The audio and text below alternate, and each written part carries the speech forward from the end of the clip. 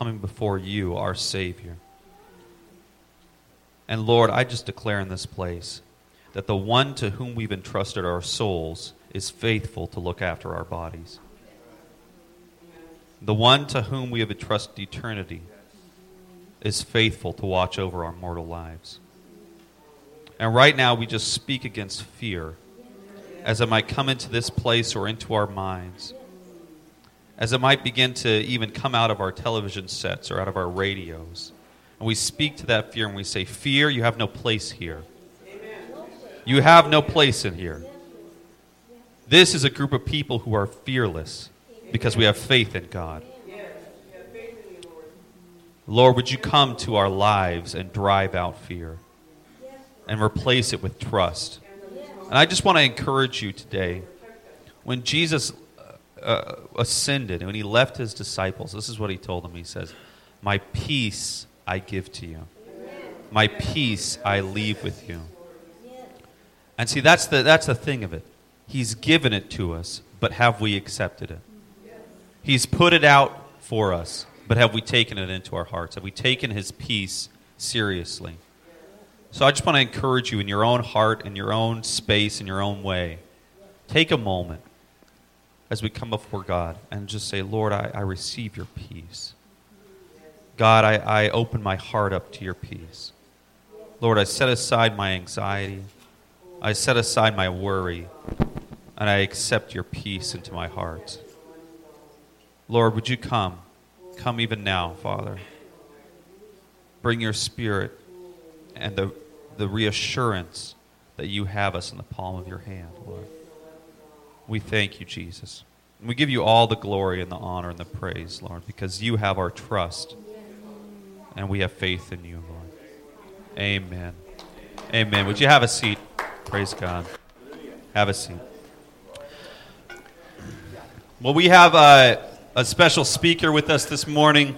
Thanks, guys. He's going to come and just give us some brief encouraging words. So, last couple of weeks, I have been reminiscing my life, my experiences, and several ordeals that I went through from my childhood. And I'm just going to mention a few of those, my story. I remember in the 70s in Uganda, I wasn't born yet, we had a dictator who was a Muslim. And he was attempting to make Islam a national religion. So he was trying to shut down Christianity and others. And he did so. There was a lot of killings of bishops and men of God. And so the church went underground. There was vast persecution. The church was stronger then. People prayed a lot and witnessed and formed strong communities. Then in the 80s, I was a little boy.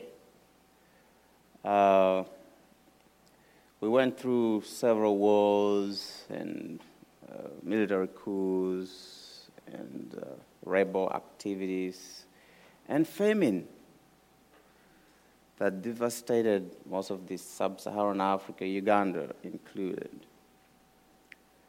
And I remember that famine very well. I remember we could barely afford one meal a day. I remember we didn't have salt, there was no sugar, there's a lot of black marketing going on. I remember the borders were closed because the wars were also, there was a lot of turmoil. And I remember some of the kids I played with in the village. They were victims of that famine and they died. Yeah. But I remember we came out of it. I remember America stood with us. They sent a lot of yellow posho and mackerel, tinned fish. I remember the yellow posho. And rice. So that was a global strength that helped us come out of that problem as well. So my sermon this morning is going to center around that. And so let's take our first reading in the book of 2 Kings. Let's start reading from verse 1. Elisha replied, "Hear the word of the Lord. This is what the Lord says. About this time tomorrow, a seer of the finest flour will sell for a shekel, and 2 shears of barley for a shekel at the gate of Samaria."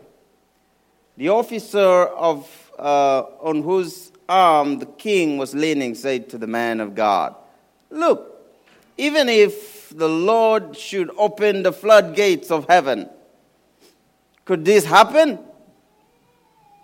And the man of God said, "You will see it with your own eye," answered Elisha, "but you will not eat of it." From verse 3. Now there were 4 men with leprosy at the entrance of the city gate. They say to each other, "Why stay here until we die? If we say we will go into the city, the famine is there, and we will die. And if we stay here, we will die. So let's go over to the camp of the Arameans and surrender. If they spare us, we live. If they kill us, then we die." They had nothing to lose, didn't they? Verse 5. At dusk they got up and went to the camp of the Arameans. When they reached the edge of the camp, no one was there. For the Lord had caused the Arameans to hear the sound of chariots and horses and a great army, so that they said to one another, "Look, the king of Israel had hired the Hittites and the Egyptian kings to attack us." So they got up and fled in the dust and abandoned their tents and their horses and their donkeys. They left the camp as it was and ran for their lives. The man who had leprosy reached the edge of the camp, entered one of the tents, and ate and drank. Then they took silver, gold, and clothes and went off and hid them. They returned and entered another tent and took some things from it and hid them also. Oh, these lepers were desperate. And then they say to each other, "What we are doing is not right, guys. This is a day of good news, and we are keeping it to ourselves. If we wait until daylight, punishment will overtake us. Let's go at once and report this to the royal palace." I'll leave you to read the rest of the... I love these guys. I love the realization in chapter 9. What we're doing is not right. And then I was thinking about what some people are doing in the big stores, trampling on other people over toilet paper. This was a desperate time. This was a desperate time. And in the same way, we are faced with unprecedented crisis now globally. It is real. And people are panicking. The crisis of the coronavirus, personally, I didn't expect I could see something like this happening at a global scale. But we are seeing it happening. But we are also going to come out of it together. Because I know that God is aware about it. He's not sleeping. So in this story, the people were dying in the city because the city was under siege. They could not come out. But then you see a miracle coming from these 4 lepers. You know, lepers in those ancient times, they were outcasts. They were not accepted to mingle in the community. So they were outside the gate. And so they were going to die there. But then the Lord chooses to use these lepers to bring salvation to the city. You see, the blessings of God, the good things sometimes, the Lord causes them to come from very unpromising materials, very unpopular sources, like the lepers. Those miracles happen in ways that we don't see coming, but God knows it. He always provides an escape route. He makes a way where there is no way. This we know to be true. This, each one of you here individually, you have gone through times, and the Lord made a way for you. God will send help. So we must believe in the Lord. We must believe in His word. Joseph said, believe in the Lord your God and believe in His prophets. Believe in the message of God. So Moses also gets stuck with a bunch of people he had delivered from Egypt. He got stuck at the Red Sea. There was no way to turn back because the Egyptians were charging against them. And there was no way forward because there was the Red Sea. And people were desperate. They turned to Moses, their leader. They blamed him and his God. And they shouted him down. They cursed him. Why did you bring us here to die? We would have preferred dying in Egypt because there are graves there. See, now they prefer dying and be buried than to die in the wilderness.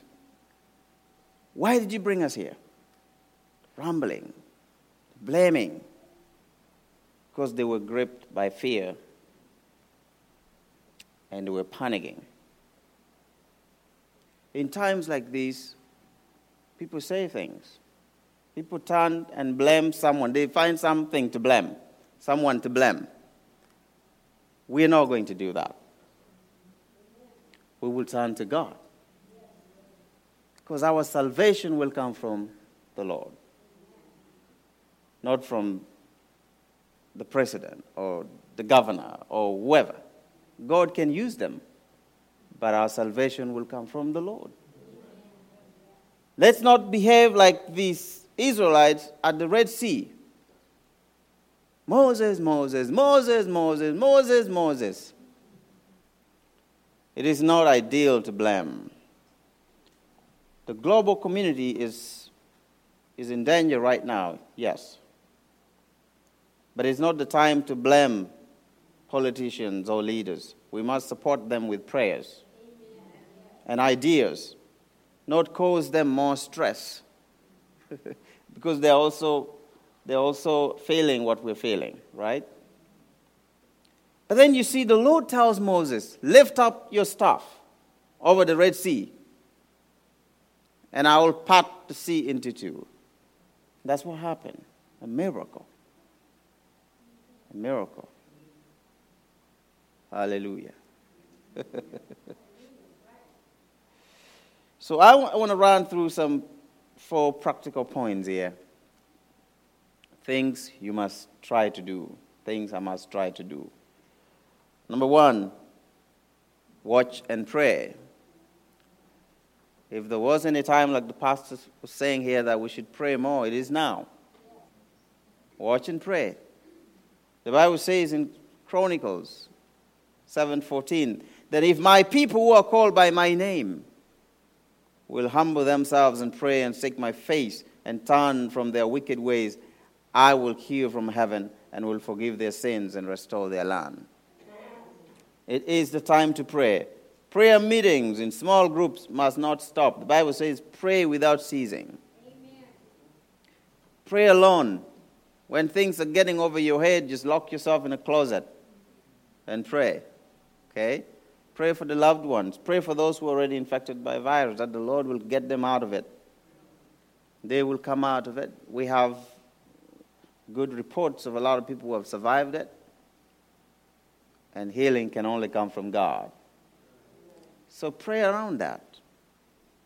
And also, don't let this get into your head so much. Do you know that right now, just in one day, there are millions of children dying of starvation, dropping dead, millions.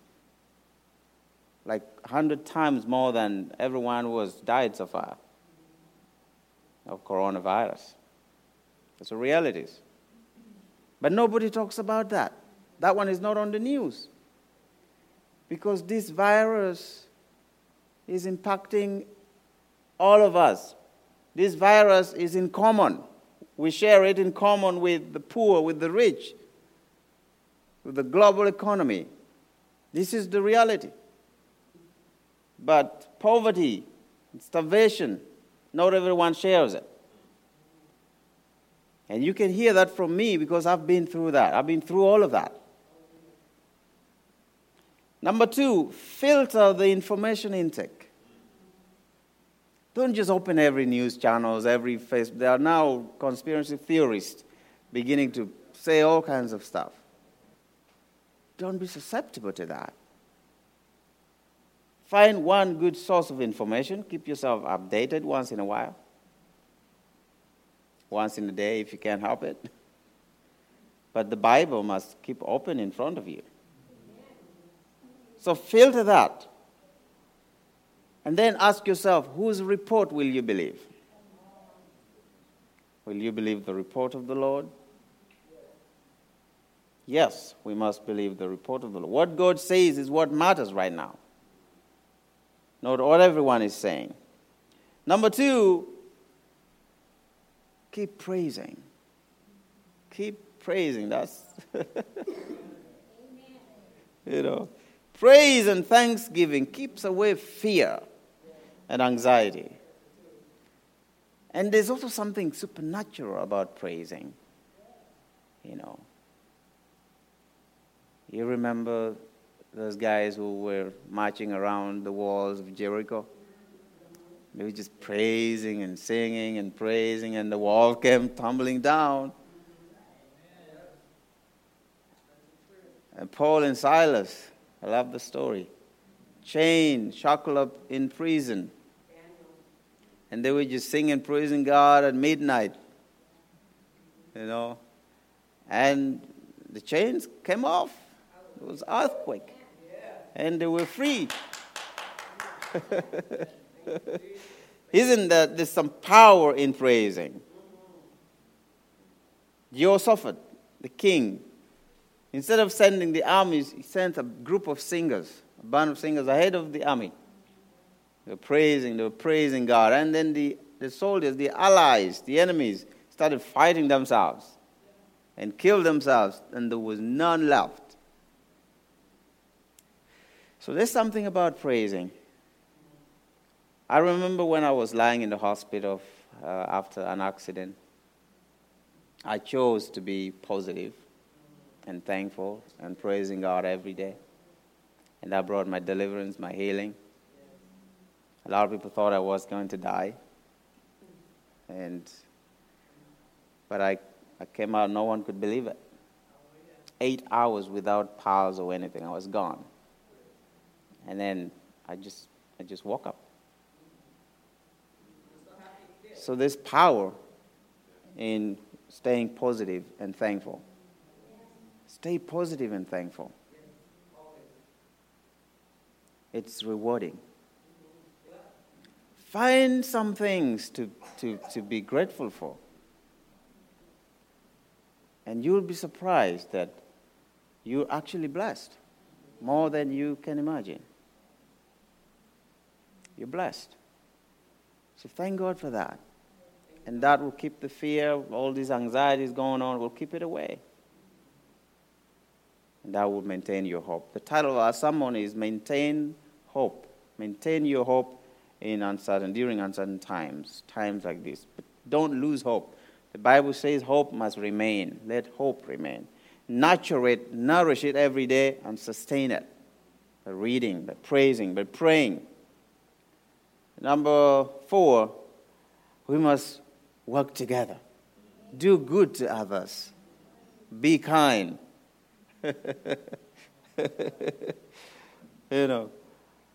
We must remember to look after one another. Not just even family, but the community. Let's learn from the 4 lepers. Okay? They said, oh guys, what we're doing is wrong. Let's go back to the city. Let's go back to the city. Share. There are people who cannot, if we get a lockdown here, the people who cannot even have food to sustain them for a week. They'll run out of food, right? That's when we must give them food. So remember, pray with them. Pray for them. Someone depends on your kindness. And we should never forget that when we go down together. When we win, we also win together as a community. Like this virus, really, if we're to go down, we will go down. But we're not going to go down. No. Okay, the last point is the difficult one. Waiting. Patiently. Some people wait patiently. Some wait very impatiently. But under all means, you must wait. Wait for the salvation of the Lord. King David said in Psalm 62 that I wait patiently for the Lord. I depend on Him alone. It's not easy to wait, especially in this day and age when we want instant answers. We want it just like that. We have been so spoiled that we can't wait. But when it comes to matters that we don't have control over, we learn to wait. We must humble ourselves enough and look up to the one who is in control, to God. And it goes without saying that God is very much in control of circumstances like this, and that He loves His children. He loves you. He loves His work.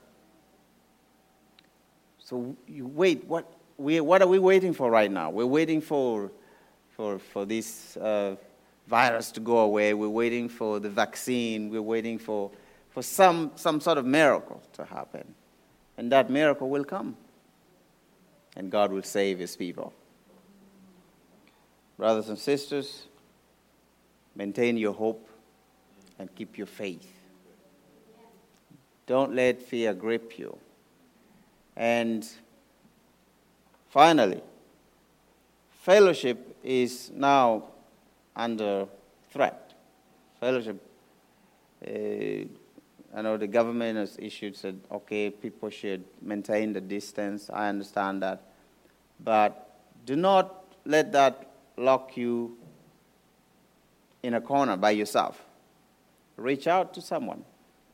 Because when you separate yourself and you just with the Facebook and with the TV in a room in a corner, that's not very, very healthy for you. So reach out, even if it means calling people, FaceTiming people. We will continue with fellowship here in church. We have prayer meetings going on here. So let fellowship continue. You know why the Bible says make it your habit, the fellowship, especially as the end draws near. These are uncertain times. So don't be alone. And you're not alone. Lord bless you. Have a great day. Thank you, Edward. Yes. Thank you. I needed to hear that word. How many of you guys needed to hear that word today? Yes, that was good. We'll spend a few minutes in prayer, then I'll close this. But Lord, we come before you, and we come before you knowing that you are the God of this universe. And we thank you, Lord, through this word that Edward has given us. We will remain focused on you. God, we are going to remain in prayer. We're going to keep praising you, Lord. We're going to keep turning our eyes towards you. We thank you, God, for that encouragement. Lord, remind us that you have watched over eternity, and that you have seen things come and go. You've seen plagues come and plagues go, wars come and wars go, and you have remained the same, and you have always brought us through these things. So we look to you as our leader, and we say, God, continue to lead us out of these things. And Lord, would you move among us now and hear our prayers as we lift up. Yes, Lord. God, we lift up these things to you. Lord, in your word it says that you hear us and that your ears are not stopped up against those who call out to you. So we call out to you this morning, Lord. And I pray especially for those who are vulnerable, as has been prayed, God, for those who are elderly, for those who are already sick, God, would you protect them? Lord, we pray also for those who, because of criminal status or documentation status, that they're much less likely to go to the doctor if they become sick. Lord, so would you protect them especially, God. Protect those among us who are vulnerable. Yes, Lord, the homeless, those who are not sheltered adequately. God, would you protect them? And we pray for also special wisdom for our government, God, for the health officials. Lord, that you would give them insight, God, that you would give them clarity of thought. Lord, that their actions and that their statements would be directed by you, God. And we pray that you would use this as an opportunity to turn us towards you more and more as a people, not just as a nation, because this is a global thing. As a people, as humans, Lord, let this be a moment where we turn more and more towards you. So be with us, God. Encourage us. Fill us with your Holy Spirit that we can go out and do your work. Now, brothers and sisters, may you be blessed in the name of the Father and the Son and the Holy Spirit, knowing that your life is secure in him, knowing that your salvation is held together by the precious blood of Jesus, knowing that your life can be entrusted to him who is trustworthy. Go in peace, go in grace, go in a freedom from worry and anxiety, go in strength in the name of Jesus. Amen.